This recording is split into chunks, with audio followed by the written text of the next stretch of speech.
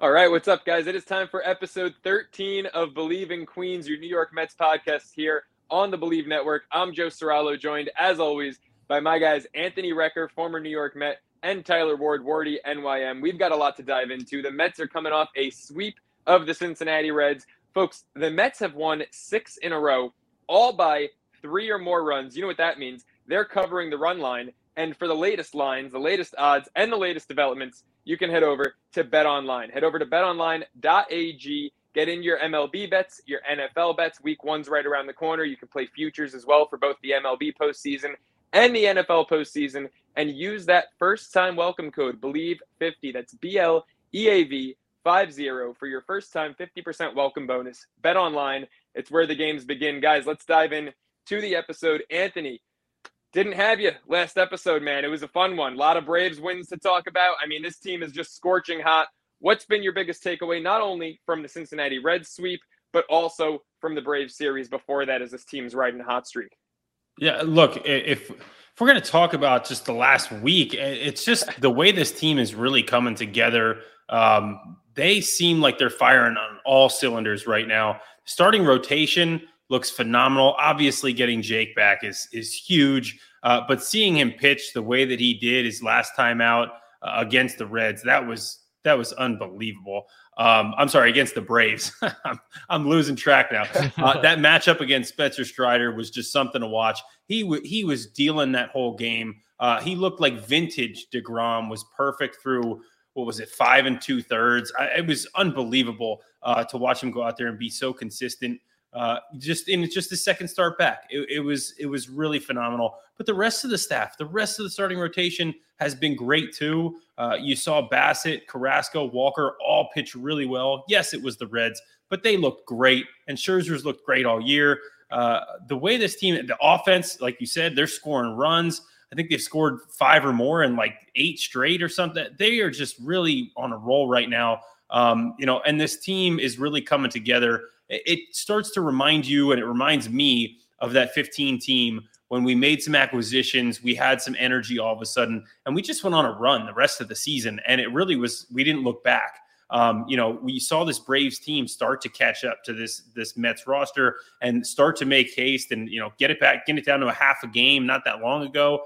And then this Mets team, they made some acquisitions. They've really gotten hot. And now they seem to be almost just running away with the division again. So it's really impressive. Firing on all cylinders, like I said. Still a little bit worried in that bullpen, but I'm still excited to see what happens, when Trevor May hopefully gets a little bit more acclimated and if they eventually and when they eventually put Tyler McGill and David Peterson in there as well. Yeah, Tyler, what about you, man? That series, obviously, you and I did the show after the Braves series, but Cincinnati, I know you were at one of those games. What was the biggest thing that you saw close up?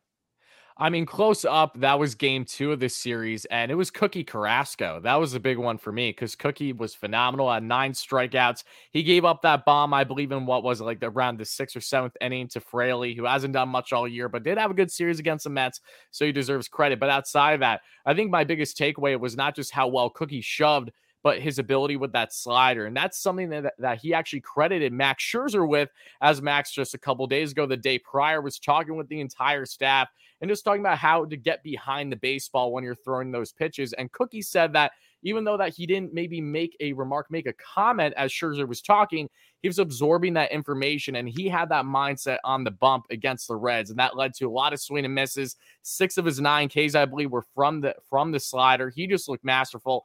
I was behind home plate and right around section 319. The SNY booth was right above me. I was trying to get Keith's attention. Wasn't going to happen. He was locked in, of course, but the Mets were locked in too, not just with some great pitching, but also with that clutch offense that you see time and time again. In game 1, when they won 5-1, who were the stories of the game? You saw a lot of big guys. Starling Marte with a 2-run bomb early. Then you saw Daniel Vogelbach with an RBI single. Vogie, I have a lot to say about Vogelbach, but I feel like I do every single time that we record since the Mets acquired him. He's just been that good for the Mets. And a guy that I emphasize a lot, Joe, heading into this Red series was the former Red and Tyler Naquin. I was really looking at him as a guy to step up against his former team, a depleted Reds team. And he came in like no tomorrow, that we saw with a huge opportunity that we got there. He got himself in the 8th. He got a pinch hit, 2 RBI triple for the Mets, which was massive. I mean, Tyler Naquin, Darren Ruff, Daniel Vogelbach. Doesn't matter who they're throwing out there. They've all been spark plugs for this Mets offense right now, and it led them to success. In game 2, the 6-2 victory as well. You saw Francisco Lindor with a 2-run bomb after being robbed of what looked like a near 3-run bomb or 2-run bomb because of Albert Almora Jr. in game 1 with a phenomenal catch. He didn't do that as much with the Mets, but it is what it is. Lindor made up for it the next day, and Lindor, again, is a huge story in the Mets right now, as is Jeff McNeil in that game, too. Had a solo bomb, had himself with an RBI single. All these guys were contributing. McNeil's hit streak now is up to 13 games. Francisco Lindor, as you got into game 3 as well, was doing phenomenal things, and he tied David Wright's record for 13 straight games with a run scored and tied Jose Reyes' team record with the most RBIs in a season by a shortstop with 81. And oh yeah, he still has 50 more games to go. So when you look in the Mets, how they're clicking on all cylinders right now, I expect this. I expected the Mets going to this and steamroll and have a series sweep. Maybe not something we expected a lot earlier in the first half of the year, as they really struggled to get series sweeps for this team. Even against depleted rosters, they were getting adjusted still, but with these new acquisitions, with the pitching staff just being rock solid every single day, Seabass went 8 strong, only gave up 1 run, had himself 8 strikeouts in game 1. Then you saw everyone else from the likes of Cookie and then Ty having his solid outing, a nice bounce back against the Braves. So you look at this team as a whole right now, this is the best baseball that they're playing all season, and this is great as we will eventually get into the show against the Phillies. But going back to you, Joe, what was your biggest takeaway about this series, and were there any players that really stood out to you? Because for me, I mean, take your pick. There's an endless list, basically 1 through 9, that you can say that, yeah, these guys definitely stepped up, not just against the Reds, but over the past week plus, really since the All-Star break. Yeah, Tyler, I mean, it's really tough to pinpoint just one guy or even a handful of guys. I think you named all 26 guys on the roster right there. Talking Not about 27. You. Yeah, exactly. I mean, right now it really is a collective team effort, whether it's the starting pitching. I mean, Anthony, to your point, I think the bullpen right now is probably the most suspect part of this team, but the starting pitching's been nails for the better part of 6 weeks. The lineup 1 to 9 is hitting. For me, if I have to narrow it down to one guy or maybe one group of guys, let's talk about the new guys. I mean, the new guys have been absolutely sensational. All 3 of them being Vogelbach, Naquin, and Darren Ruff, hitting north of 300. You've got Ruff, who's already had some clutch hits despite, really the fewest at-bats out of all of them because he's only playing against lefties. Naquin showing that his pop is not limited to Great American Ballpark. Rec, I mean, we all know that's one of the easiest parks to hit in baseball, but Naquin showing he can hit him out at Citi Field. Even that triple just missed being a home run. And then Vogie. I mean, Vogie, we all know he's got the pop. The guy's a 300-pounder, but he's also putting together incredible at-bats like Brandon Nimmo, Luis Guillorme-esque at-bats. He's got a great eye. Only Juan Soto, statistically, has a better eye in the MLB. So for me, I mean, it's that group of new guys. Rec, you were there 2015. You saw the Juan Uribe effect, the Kelly Johnson effect. We didn't quite get the Cespedes this year, but what stands out among these new guys that, really, in your opinion, makes them just as important as the Cespedes, Uribe, Johnson trio of 2015? Well, what's great is when we were going out and bringing guys in 2015, there weren't necessarily specific holes we were filling. It was more like we needed a big bat in the middle of the lineup, a clutch guy. Okay, Yoenis Cespedes ends up coming over. Yeah, that's the guy. And then we needed depth. And it was, okay, who can we find on the market? Some veterans who have experience. Yeah, Juan Uribe, Kelly Johnson. Okay, yeah, those are great names. Let's plug them in there. With this squad, what they've done, and they found guys specifically who excel at certain things, whether it's Vogie against righties, Ruff against lefties, or of course Naquin. This guy, he can get cold, but he can get hot, and he's hot right now. He's feeling it when he's hitting against righties. This guy is great, and he's got pop, like you said. One of the things I loved when I played with him, he plays so hard, and like I said, he can carry your team at times, and that's what we're seeing already. So what I'm seeing from these guys is we brought him in for specific reasons, and they're already paying dividends in those areas. And to me, that just equates to, this front office obviously knew what they were doing and felt like when they brought these guys in, they were going to have a much larger impact than people realized. And 2, they feel comfortable. They feel good in this clubhouse, and they're having a really good time because they're able to come in and just step right up and do their job the way that they've always done, and they do it really well. Like you said, with Vogie, the at-bats, the way he puts them together, I remember facing him in the minor leagues. That's exactly who he was. And Darren Ruff has been a lefty killer his entire career. Yeah, Tyler.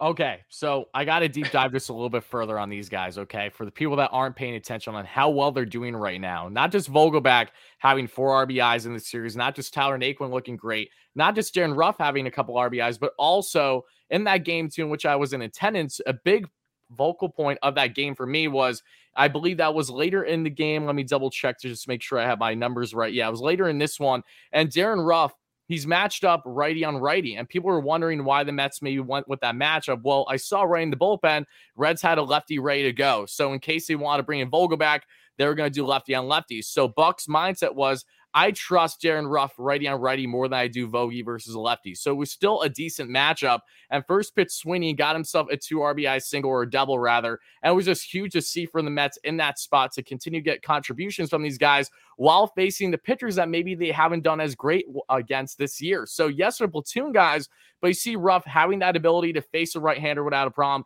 as did Tyler Naquin with a double in game 3 off a lefty. So I just love the fact that these guys are coming in right now. And yes, they're utilized perfectly in these platoon roles versus righty versus lefty. But even when they have to be matched up, right on right, left on left, they're still having strong at-bats. Yes, it's against the Reds, but it's still important to see. It's definitely positive for this club. And overall for the Mets right now, when you look at Daniel Vogelback, 2 home runs, 10 RBIs, a 341 average, over 1,000 OPS in 15 games. Tyler Naquin, 3 home runs, 7 RBIs, a 367 average, and over right around 1,300 OPS in 10 games. Darren Ruff, 5 RBIs in 5 games with 333 average and an 800 OPS. So talk about consistency. That has been this entire group that Billy Epler acquired leading up to the trade deadline. And it's paying dividends like no tomorrow for this Mets club that is truly riding high as they have a big stretch of games coming up starting tonight at the time of people watching or listening to this for Believe in Queens episode 13. Yeah, and right before we get into tonight's game and this series with the Phillies coming up, you know what these moves almost remind me of? It's almost like watching Moneyball in the sense that, look, not necessarily that we're trying to nickel and dime and only get cheap guys, but we didn't go out. We didn't get that huge name, that Yoenis Cespedes a la 2015. But we're kind of plugging and playing guys to fit our needs, like Scott Hatteberg. His big thing was he gets on base. And, we want a guy that's going to get on base. Vogie, I think, is a better hitter than Hatteberg was.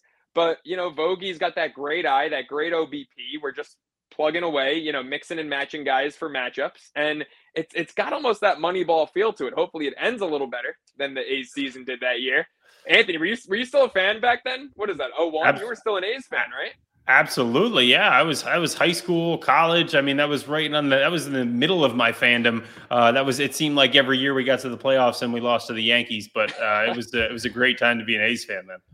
Yeah, I mean, does this remind you of that a little bit? Not necessarily the biggest names. Obviously, look, we came into the season with the star power. We had the Alonso, Lindor, Marte, preseason. But with these acquisitions, a lot of unsung heroes lately.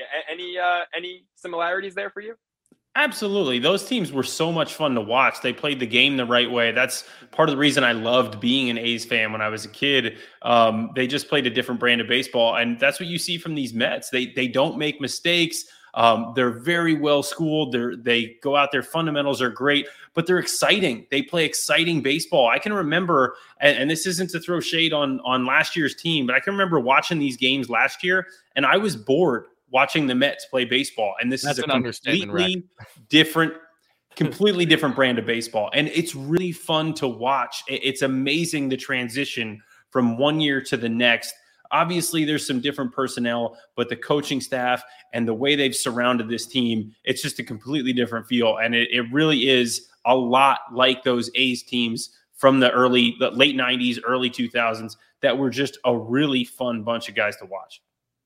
Yeah, that is a great point about the team being boring. I actually went to a game with a girl I was dating last year, and in the 5th inning, she asked if we could leave. Now, look, maybe that was a sign that she wasn't really the one for me, but I was also like, you know what? You got a point. This team kind of sucks. I mean, Carrasco pitched that night, and he was giving up, guaranteed homer in the 1st inning every game last year. It was just – it's a totally different team. I wish people who, are part of the baseball's dead crowd or the baseball's boring crowd, I wish they could be at Citi Field when Edwin Diaz runs out in the 9th inning to the trumpets. I mean, it doesn't feel like a ball game at that point. It feels like, it feels like a concert. It's the place the last time I saw it anywhere close to this was 2015 we've got a huge weekend series ahead of us. The Phillies are rip-roaring hot right now, and they've got their 2 aces on the bump. We've got our 2 aces on the bump.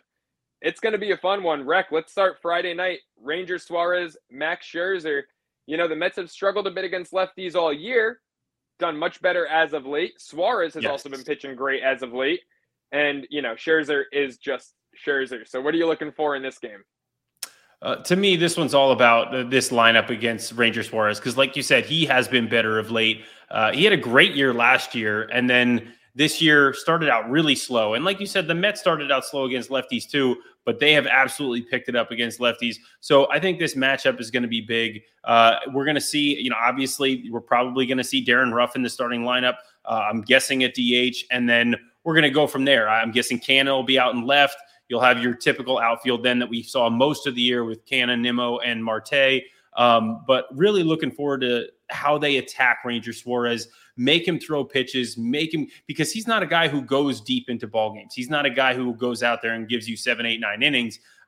This was a guy who was a reliever when he first came up and he became a starter. And so really it's all about just making him work, see if you can get into that bullpen, especially when you have a 3-game set against them now, but another 4-game set against them, I believe, later next week. So that's going to be big. You get into the bullpen now, you kind of get them tired out, and then when you face them again in a few days, you get that tired bullpen when they come in again. So really fun to see, hopefully, a team attack this, these starters the same way that they did those Atlanta starters. Really make them work, get into that bullpen, and then you wear them down because this is a team, like you said, that's really hot. They struggled today against the Marlins. I'm sorry, this will be yesterday, I guess, now when you listen to this one. But against Edward Cabrera and the Marlins, he was fantastic watching him and watching that game. But this Phillies lineup has been really good. JT Realmuto did not start in that game. He will be obviously out there for these games against the Mets. So that's going to be an interesting matchup. Max Scherzer, I expect him to go out there and dominate the way he always does. And real quick, Tyler, before we get to you, because obviously you and I are going to be at this game, and we're both excited as hell. We've got a lot to get to. But, Rec, this is a team that has now, between the Braves series, 5 games in 4 days, the Reds, 3 games in a row. They've played a lot of baseball, but they're hot as hell.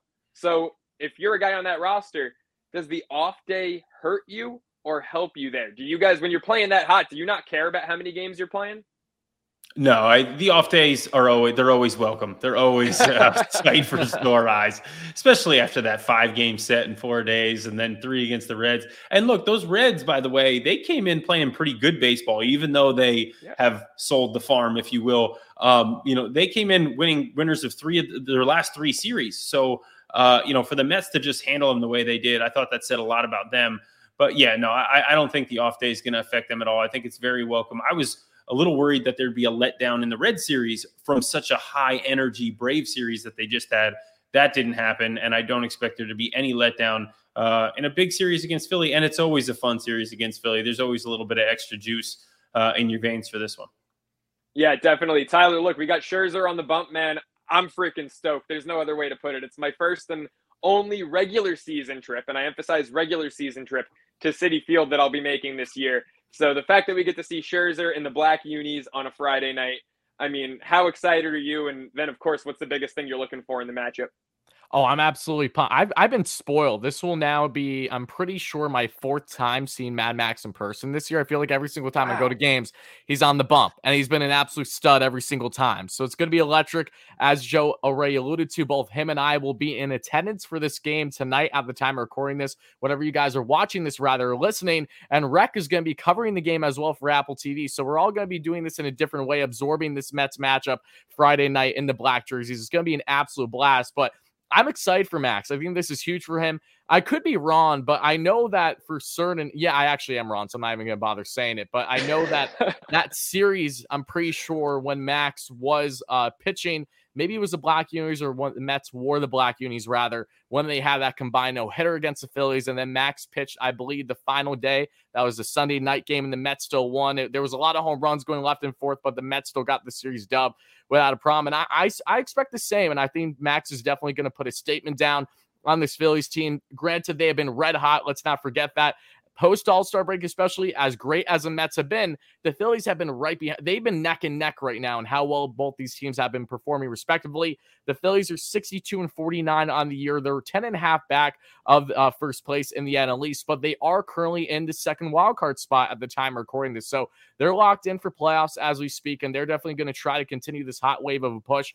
Yes, they lost today 3-0 to the Marlins at the time recording this, but they're still going to come guns a-blazing, and I expect Max too. Now, on the season for Max, he's 2-1 against the Phillies with a 4.24 ERA, 23 strikeouts in 17 innings. He's had either 7 or 9 strikeouts in each of his 3 starts. And without Bryce Harper in this lineup too, I love the chances further of Max just coming in and shutting down, getting a lot of swing and misses against a Phillies team that is very home run happy, very similar to Braves-esque. They've gotten their act together as of late, but they're still a team that is very much relying on that home run ball at times. And then Ranger Suarez as well. I know that the Mets only faced him once this year, but the Mets did do a good job against him, had 3 earned runs in only 2.2 innings. I'm pretty sure Suarez was either on a pitch count or was hurt because, again, it was, I think, April 11th. So he's not the same Ranger Suarez that the Mets saw in the beginning of the year. Let's see how different he is. But this is a very big matchup for the Mets. This is how you start this series with a statement. I expect them to do that. Mad Max, I fully expect them to go at least 7, shove, give up 1 or 2 earned runs at most, hopefully. Knock on wood. I'm not going to try to jinx anything here. But then we get into game 2, and that's a huge one that I'm so excited to hear everyone's opinions about, right? Jacob deGrom on the mound for the first time against the Phillies this year. First start that comes to my mind years ago was Jake during a day game. As all you guys probably know, when he's a day game, he's the best pitcher in baseball regardless. But day games, he's like unprecedented. No one even touches him. He would have had a no-no, I'm pretty sure, if it wasn't for the opposing pitcher for the Phillies getting a base knock that game. That was the first thing that came into my mind. But perfect game. Yeah, perfect game. Yes, game. Yep. I was watching at home with my buddy who's a Phillies fan. I was going nuts by the fact that Jake's perfect game got broken up. So good for him. But regardless, Jake, I'm so pumped up for this one against Aaron Nola. So, Joe, going back to you as we go from game 1 to game 2, what is the biggest thing you're looking for in this monster pitching matchup for Nola, who's been really strong this year, and for Jacob deGrom, who, again, is Jacob deGrom? Well, for me, it's the biggest thing in both games. It's just how well are Max and Jake going to perform? Because maybe I'm in the minority here. This Philly lineup, as hot as they are, it doesn't scare me all that much. Because who had a hotter lineup in baseball before we played them, 2 very recent series than the Atlanta Braves, right? The Braves have probably top to bottom, when they're healthy, a better lineup than the Phillies. Especially right now, the Phillies are missing, the biggest cog in that, and that's Bryce Harper. So it's not so much a matter of guys like Nick Castellanos and Kyle Schwarber really instilling fear in me. No disrespect to Schwarber. Obviously, 34 home runs, he leads the National League. But, a guy like Max, a guy like Jake, when they're on, they're putting the ball wherever they want, right? They're pulling strings on their changeups.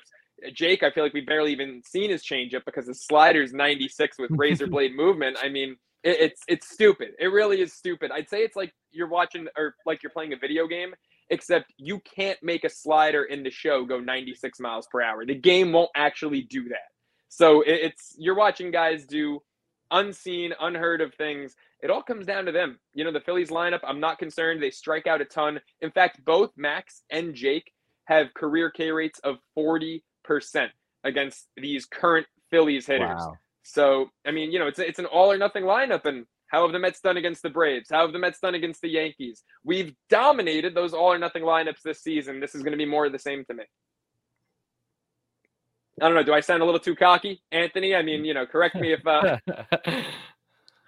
Look, when you talk about Jake against these Phillies, like you guys said, I love the matchup. I think he's going to dominate. I think Max is going to have really good series, really good game tomorrow night or tonight as you're listening to this.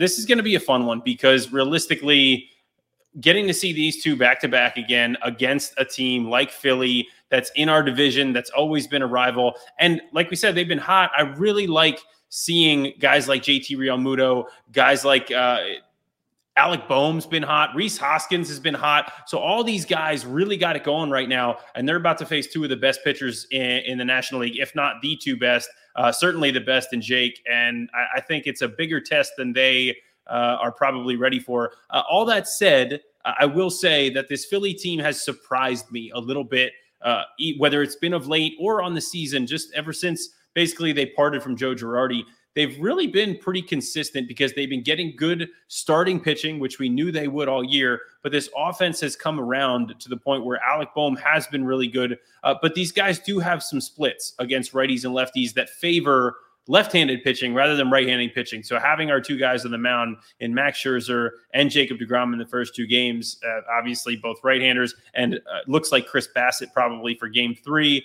It's going to be a tough matchup for these Phillies facing the Mets starting rotation right now because they're just as hot on the other side, and it's really going to be a fun matchup. What really comes down to me is actually going to be the bullpens, because we're going to get good pitching from the Phillies. They got Wheeler going in that third game. That's going to be a fun one to watch. He's always done pretty well against the Mets, and honestly, Aaron Nola has struggled at times against the Mets. So this will be really interesting. I love Pete against Aaron Nola. That's always been a fun matchup to watch.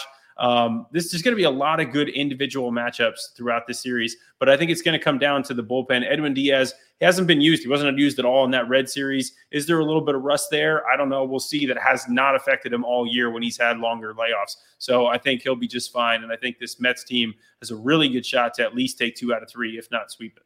And speaking of Nola, once more, before we get into, wrapping up game 3 and everything that else needs to be known about the series, Nola on the season has right under a 4-year rate and 3 starts. He's 0-2. He has 21 strikeouts and 16.1 innings. However, last time that Nola was on the bump against the Mets, he went 7 strong, only giving up 1 earned run. So the last time earlier this year, he definitely grounded himself versus his first 2 starts. And Nola was that story where last year he would have been such a better pitcher if he had a competent defense behind him. This year he's been able to handle that, incompetent defense behind him still. It's not like it changed much. If anything, it got worse.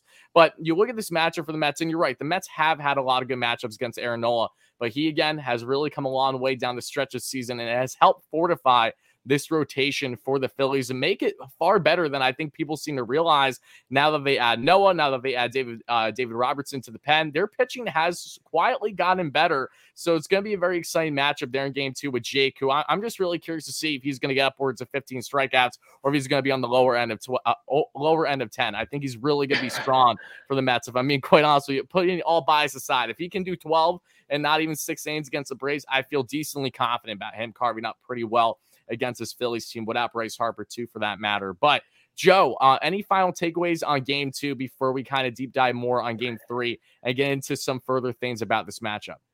Well, I'm going to yield my time, Your Honor, because I think Anthony's dying to say something. So. Go. I didn't see. I'm a little disappointed that we're not going to get to hear Keith Hernandez talk during this series because, as you guys probably heard, he has requested to SNY not to cover the Phillies. He's sick of watching their incompetence, if you will. And I thought that was as Keith as it gets. This guy, look, I know Keith pretty well. I got to work with him. I got to play when he was calling games. There's nothing this guy says that surprises me or it takes me back. But I thought that was absolutely hilarious that he just came out and flat out said that on the air. Yeah, by the way, I don't want to watch these Phillies because you know what? Honestly, they're just not. They're terrible. They have bad fundamentals. They don't play defense. It was really funny. And I had to get that in there because my guy, Keith, he let the Phillies have it a little bit. Did you guys see what was said? I'm sorry, Joe, to cut you off. Did you see what someone through NBC tweeted to Keith Hernandez yesterday regarding the Phillies? Oh, wasn't it when Alec Boehm made a play in the announcer? No. It wasn't the Phillies announcer. It was Castellanos. Oh, wait, I'm sorry. Go ahead, Joe. Go. No. Alec Boehm just made like a decent play in the Phillies game last night, and their announcer goes, "Oh, was that good enough for you, Keith?" Like, what the hell? Like, you will never be as good as the Mets booth. I don't know what you're trying down in Philly, but what did you say? It was Castellanos making a routine catch and right, and then he threw it back to first, and they doubled up. I'm like, congratulations. Maybe Keith wants to make sure he doesn't watch the Marlins either because they have poor base running there. Like, I don't know what your takeaway is. I'm sorry. Like, is this really what we come to, Phillies fans? Come on, stop the nonsense. But yeah, the fundies are atrocious. Look, we've got plenty more in this series to talk about, but Anthony, just since you know Keith so well, and obviously since he's such an integral part of not only the Mets today as a broadcaster, but their history as a player, as a captain, as a World Series champion. Not too many Mets can say that. How awesome is it to see the role that he's had in the team this year with Steve Cohen, telling him, picking him up in spring training on the golf cart, being like, Buck Showalter being like, why aren't you around the guys? Why aren't you around the team? Being like, no, you're a part of this team. How much do you think that's really helped not only his relationship with the team, but also, I mean, these guys get to learn from one of the best gap-to-gap hitters and best fielders of his generation. Yeah, 100%. I think when Steve took over, before last season, he made it a point to start bringing guys around again, guys who meant a lot to this organization. Because Steve, I'm sure as a fan, just wanted them to be around. But yeah, to have that, the guys who came before you be a part of that clubhouse a little bit, just for a day or two here and there in spring training or whatever it may be, that interaction and picking their brain and talking to them. Look, I came up in the Oakland clubhouse and I had guys like Ricky Henderson around, and that stuff is invaluable. When I was with the Mets, I saw Mike Piazza all the time. I remember talking to him about catching, about hitting, but all kinds of things. So when you have guys like that around, natural conversations take place, and it's beautiful because you can learn so much. You can learn about just how incredibly talented they were, because some of the things they say, like, they don't even make sense, but that's what they thought and it worked for them. But then you also get to have some really good just nuggets of information that you can take and use in your game, whether it's mentally, physically, whatever it may be. It's very important to have guys like that around. And I think it brings the fans into a whole different level. I'm really excited for the old timers game that the Mets are throwing later this month. It's going to be a really, really fun time and a great time to be at Citi Field. So I love what Steve is doing, as far as bringing these guys around a lot more around the clubhouse and for these fans. Yeah, but how the hell are you not on that old timers roster? I mean, come on, guys. No, look.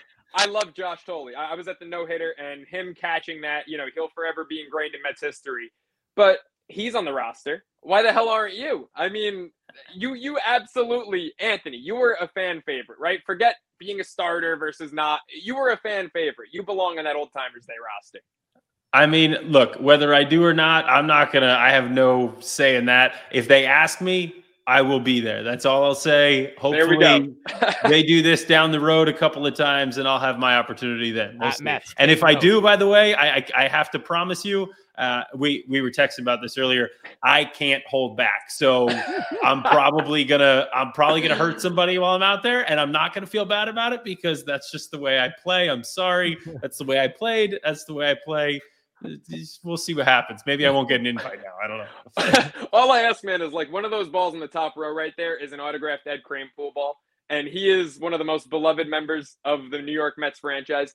If he's blocking your base path at first base, the guy's got to be pushing 80 now. All right, just take it a little easy on him. Maybe going for the dive, like head first, like foul side of the bag. Don't be running over Eddie Kranepool, all right? Maybe we'll have the softball bag, the extra bag on the outside, so I'll just run over that or something. There you go. I'm sure if you run into your old buddy Dude, I know you mentioned off air that you're close with him. Well, I mean, he might be delivering the hit at that point. He's that'd be some collision. That'd be yeah. Oof, you and Luke, did you guys ever like hop on a plank in spring training or anything? Settle it like football players? No, he's not that kind of guy, and neither am I. We're two big softies, man. That's why we got along so well. I love it. Hey, Wardy, let's get back to this series, man. Jake and Max, obviously, the big headliners Friday, Saturday. Sunday, Chris Bassett, Zach Wheeler, probably the Phillies' best pitcher this season. I mean, Nola's great, not going to dispute that, but he's had inconsistencies this year. Wheeler, ever since his slow start, his first 3 games, he has been lights out for the most part for Philly. But Chris Bassett lately, I mean, pick your guy. Everyone in this rotation's been hot as hell lately, but Bassett, he's shown that fight that for a while I was kind of questioning, I was kind of doubting. His last 6-7 starts have been absolutely incredible. So what do you think about that Sunday matchup, Wardy?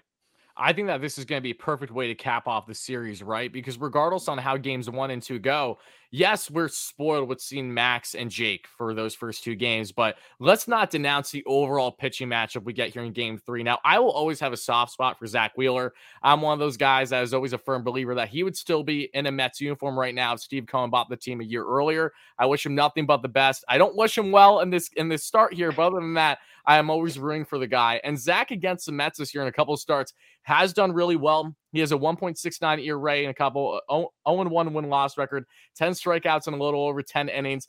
Chris Bassett, however, has done really well in a handful of starts against the Phillies this year. A 1-0 record with a 1.54 ERA, 11 Ks in exactly right around just over 11 innings. So this is one where I'm really curious to see how the Phillies lineup is going to adjust. Are they going to look any different against Seabass with his 5 to 6 pitch mix, right? Or is that going to really throw them off and give Bassett that success that he needs to maybe give the Mets, I don't know, a series sweep or secure the series W?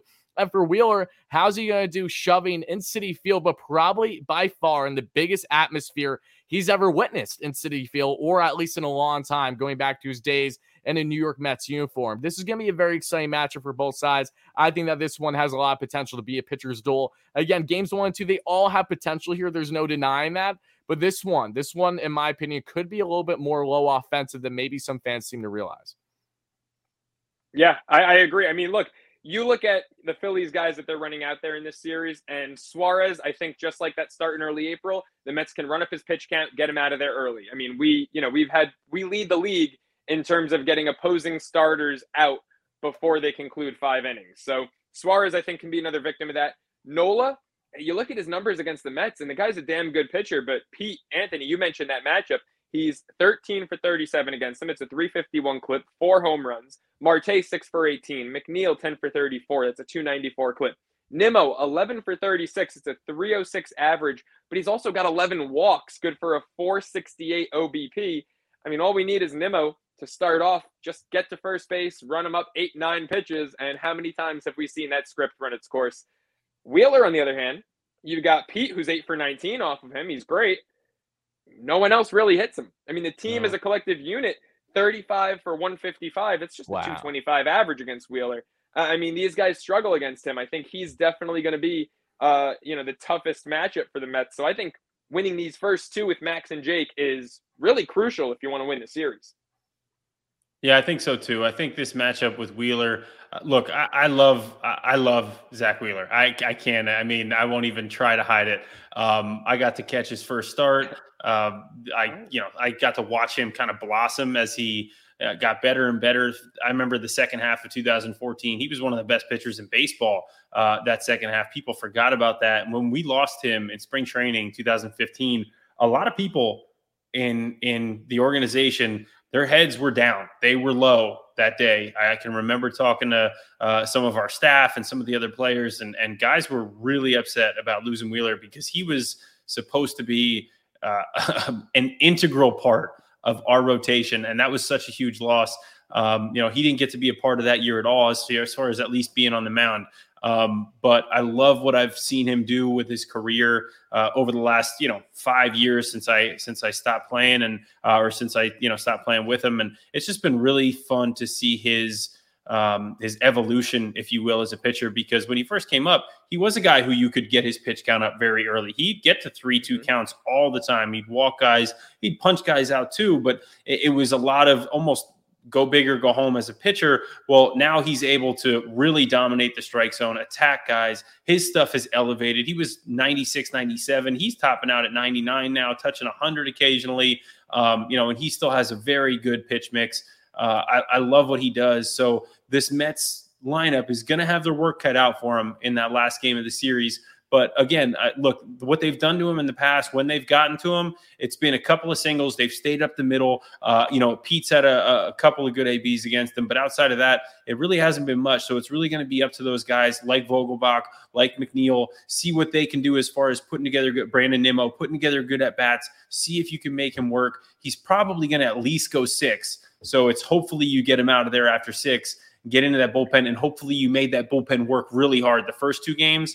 And then you'll see, kind of the benefits of that in that third game. Anthony, earlier in his career, and this was before we saw DeGrom blossom into who he is now, Harvey was up. He came up in 2013. I thought of that young core the Mets had, even adding, Noah, Matz, obviously the 5 of those guys we thought were going to be all everything forever. I always said Wheeler had the liveliest arm. Now, you saw DeGrom in the minors. You talked about this a couple episodes ago, how you knew in the minors, like he had that it factor, that something special in him. Who do you think, would you agree that Wheeler had the liveliest arm of them, or would you say it was Jake or even someone else? No, the ball definitely jumped out of Zach's arm. It was really fun to get to catch him early on. He had really good spin on his breaking balls too. I mean, it wasn't just, oh, this guy's got a good fastball. He had really good stuff. The only pitch he really was working on for a lot of his career was the changeup, at least early on when I was with him. But the slider, the curveball, I mean, I thought his curveball was better than he ever knew, and he really doesn't even throw it anymore. But that slider was always good. He had a lively arm. He was when he came over, was from the Giants in the Beltran deal, I think, right? Yeah. I mean, he was a prospect then. He was a prospect all the way up till he got called up. It was a ton of hype surrounding it. I remember it was a doubleheader in Atlanta. Harvey pitched game 1 and Zach pitched game 2, or it might have been the other way around. Maybe I caught game 1 with Zach. I don't even remember, but it was so much fun. And the guy had so much ability. You could see it plain as day, but what you could see was he wasn't polished. He certainly, didn't necessarily understand how to control the zone the way that he does now. He can control all the quadrants and really make you as a hitter. He can throw you off balance with 99 and a good slider. He's still got the changeup. I love what he brings to the table. It's a shame that the Mets basically kind of let him go for nothing when they did. And like you said, it would have been nice for Steve Cohen to buy the team a little bit earlier and maybe hold on to him instead of doing the whole Marcus Stroman experiment. Jeez. Yeah. Ain't that the truth? Tyler, I do have one more question, one more quick topic I want to get to before we wrap the show up, but do you have any final things on the Phillies series before we do that? Is your topic regarding Francisco Lindor or no? No, it is not. So okay, all right. You can have at it. Yeah, let me talk about Lindor for a minute, because something that I think a lot of Mets fans, I hope every Mets fan at this juncture has come to the conclusion: Francisco Lindor is good. He's really good, right? And there is still somehow, some way, some fans out there that may have different opinions. It's his first year of a $341 million contract, and he's casually on pace for 30 bombs, 120 RBIs, over 800 OPS right now, 270 plus average. Post All-Star break, he's been basically hitting 400. He raked against the Reds. He raked against the Braves. He's doing phenomenal things against every single team. And when you look at what he's doing overall this season, and this will lead me to my point, among shortstops this year, he's first in WAR. He's third in on-base percentage, third in OPS, third in home runs, first in RBIs, ninth in stolen bags, outs above average, he's fifth, and win probability added, he is first. There's no denying that Francisco Lindor is among, if not the best shortstop in baseball right now. But the biggest thing when I look at Francisco Lindor, I want to know everyone's opinions are on this, and that was his post-game comments with Steve Gelbs and with SNY overall after their huge 10-2 victory in Game 3, wrapping up that series against the Reds. He was asked, you tied Wright's record, 13 runs in the same amount of games, right? If he gets one more in Friday against Philly, then he has a new Mets record in franchise history. Same thing with RBIs with Reyes that we discussed earlier. When he was asked about those personal accolades, he looked like a man that was anything but satisfied, anything but even that happy. He just kind of brushed it off and said, yeah, those are nice, but I'm just focused on the ultimate goal right now, and that's, of course, winning a championship. Lindor, of course, is one of multiple players in the Mets clubhouse that has that winning pedigree, has either won a World Series or been in the dance. That was his case, of course, in 2016 when they lost to the Cubs during his time with Cleveland.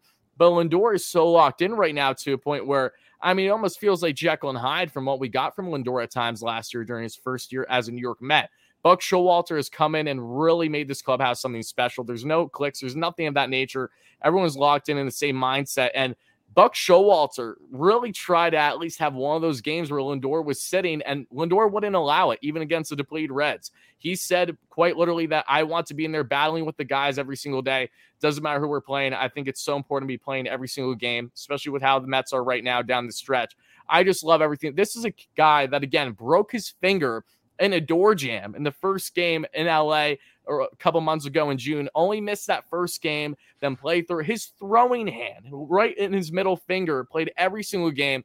That was low. That was his lowest point of the year offensively, but made up for not long after. Lindor just every single day impresses me more and more, and I think that he is certainly one of, if not the biggest offensive bat to watch for the Mets in this series against the Phillies. He also has the same amount of RBIs and the same amount of runs scored in 12 games against the Phillies this year. He's been a hitting machine against them, always getting on base, always driving in a run, or at least doing it himself.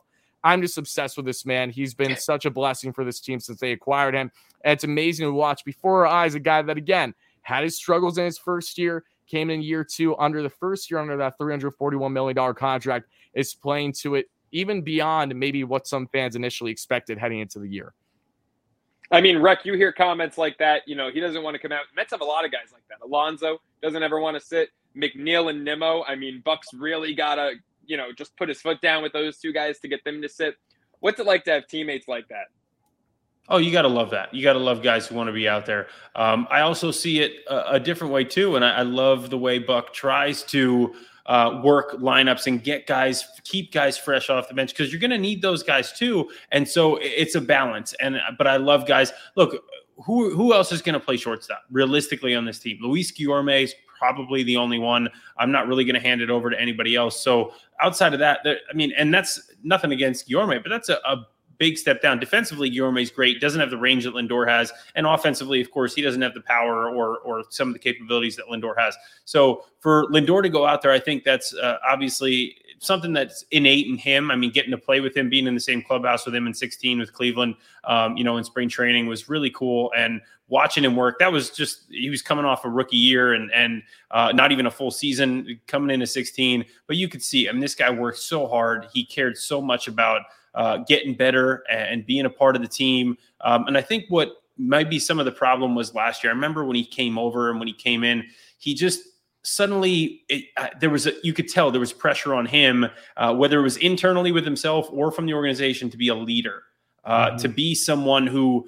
was vocal and talking all the time and getting in guys' face. And look, it's okay. And he is, that guy. He's an intense guy. He likes to work hard, but he's more of a, watch me, do as I do kind of a guy. And that is what I think he's been able to kind of fall back into now with this team, because they have so many other guys, whether it's Max Scherzer or Mark Canha or, Sterling Marte, whoever it is, they have a lot of guys who can be leaders in that clubhouse, plus Buck Showalter, plus a guy like Eric Chavez, who's the hitting coach, who was, one part of those A's teams back in the day that we talked about earlier. So, guys who have a lot of experience in that clubhouse, takes a lot of pressure off him and allows him to just be himself. And I think that's what we're seeing. We're seeing Francisco Lindor being himself. And for those of, those people who would still say, oh, well, he still put up some better numbers in Cleveland. Yeah, maybe he did, but I can promise you that hitting in Cleveland is nothing like hitting at Citi Field. Hitting at Citi Field is not easy, guys. That place is tough.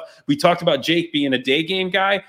Part of that is because you cannot see the ball at day games at Citi Field. I swear to you, it is so tough to see the ball when you're hitting. Wow. But anyway, besides that, Francisco Lindor, he has been very good this year. We were just talking about this the other day on MLB Tonight. We were kind of ranking the shortstops this year and how they're playing. And I put Trey Turner first. I gave Dansby Swanson this much of an edge. I'm sorry, guys. I did. Like I said, I played with both these guys. I have so much respect for both of them. Yeah. And I hate to do it to Mets fans. I knew I was going to get flack for it, but I gave Dansby just the slightest, but it's literally just because of what Dansby showed me last year and then continued to do it this year. So the consistency, but from what I'm seeing from Francisco so far this year, it's been fantastic. You can't even argue it. He is one of the top 3 shortstops in baseball, and you can make a case that he's 1 or 2. He's right up there. Trey Turner, of course, has been fantastic as well. But it's really been fun to watch him kind of come into his own this year in New York and be himself again, driving baseballs, putting together good at-bats, stealing bases when he needs to, and, of course, playing great defense, which we've come accustomed to. Yeah, look, if you look at some notable Mets acquisitions, Carlos Beltran, Mets got him in 2005 and was really pedestrian. At the time, it was a record-setting contract. What did he do in 2006? Up until Pete broke it, Beltran tied the Mets single-season home run record. Edwin Diaz, 2019. Forget pedestrian, stunk, right? We all know it. Some people still have PTSD flashbacks. 2020, Edwin Diaz, and it doesn't get spoken about because the Mets stunk in 2020, and he only had 6 saves in that shortened Mickey Mouse season. I still don't count the Dodgers World Series win, by the way. But Diaz had a, 1.35 ERA in 2020? So you see that big jump in year 2. And Lindor, I'll go as far as to say that Lindor's jump started in late June of last year. He just had an abysmal first 2.5 months. Bingo. And then the bat woke up in late June. What we saw, The moment I knew Francisco Lindor belonged as a New York Met was the Subway Series. When him and Stanton went shot for shot, home run for home run. And I mean, Lindor just muscled a nice little flex there, Reck. I was just doing the Lindor, guys. I was just doing the Lindor. Yeah, exactly. And Lindor just, muscled this team to victory in that game. He said, look, you guys got Judge and Stanton. Well, Frankie and Pete, which sounds way more New York, by the way. Frankie and Pete, Ma don't get the gabagol. But it's just like, we're here to stay. We're here to play. And Lindor is going to be a major part of this team's success for years to come. Now, look, before we wrap it up, I did mention that there was one other thing I wanted to get to. And for everyone watching, everyone listening, this is not scripted. They don't know what I'm about to ask. But Anthony, we'll start with you. Correct me if I'm wrong. You did take your family to Citi Field not too long ago, right? Was that your kid's first game? That was their. Well, they saw me a couple of times. They were really young, so I don't know how much that counts. But it was their first regular season game since I was playing, which was a long time ago.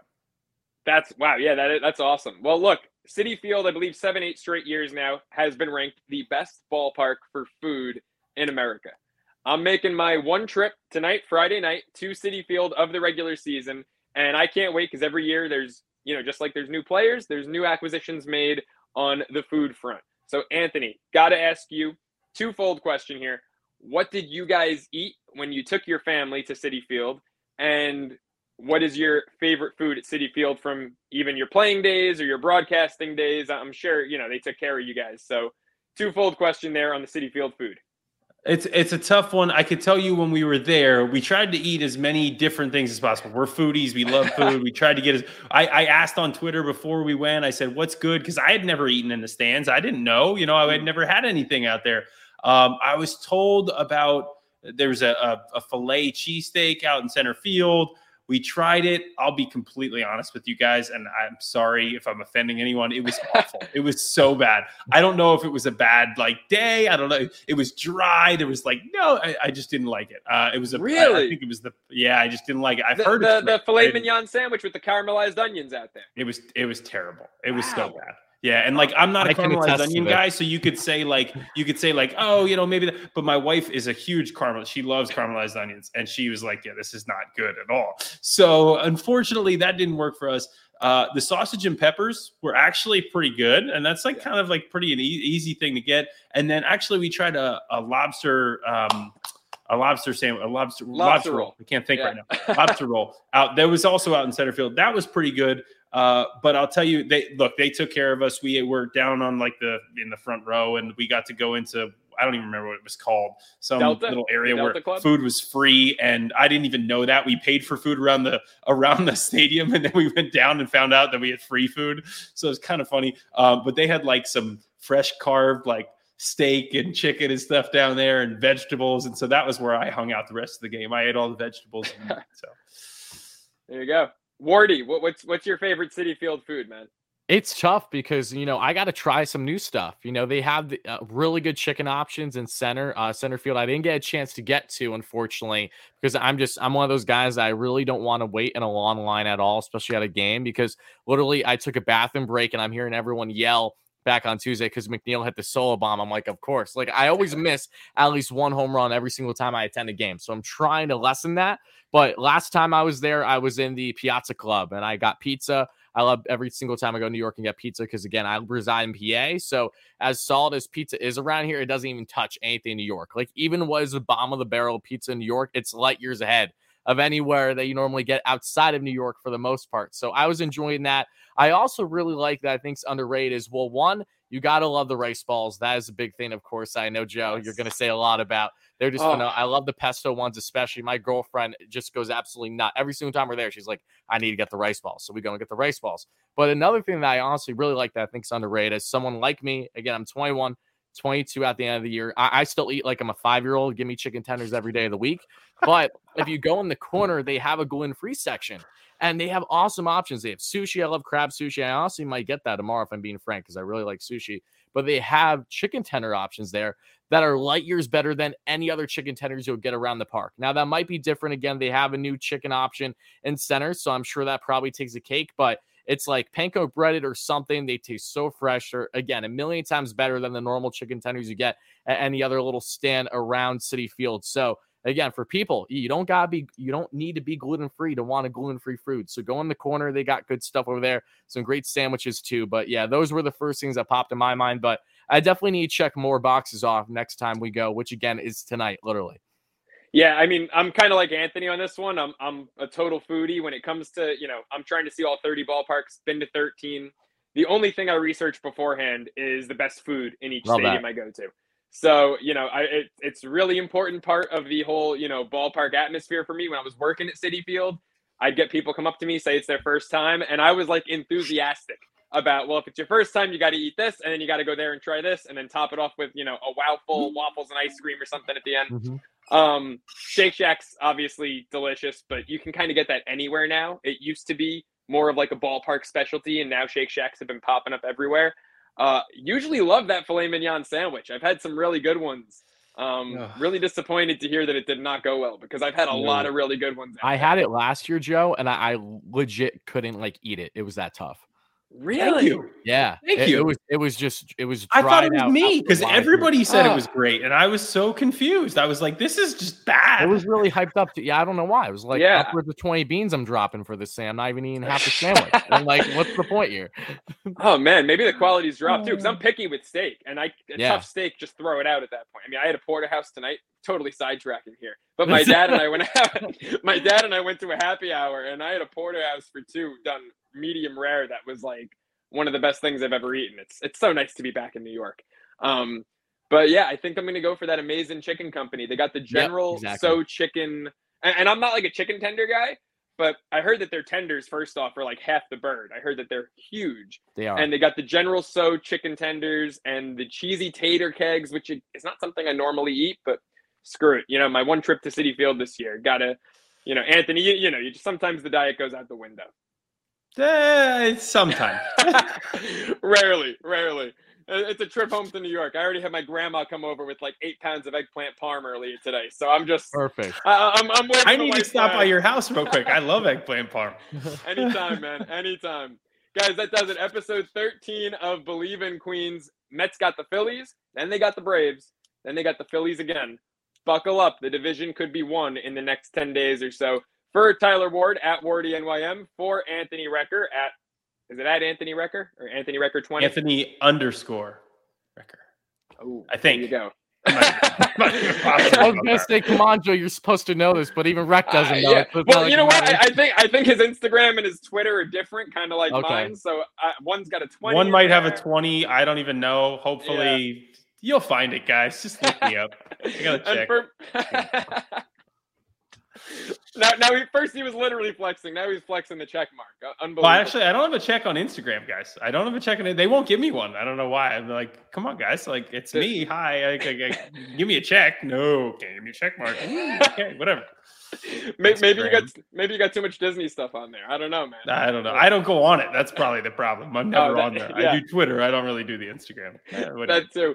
For Tyler Ward, for Anthony Recker, I'm Joe Sorello. This was episode 13 of Believe in Queens. We'll see you guys next week. Thank you for listening to Believe. You can show support to your host by subscribing to the show and giving us a 5-star rating on your preferred platform. Check us out at Believe.com and search for BLEAV on YouTube.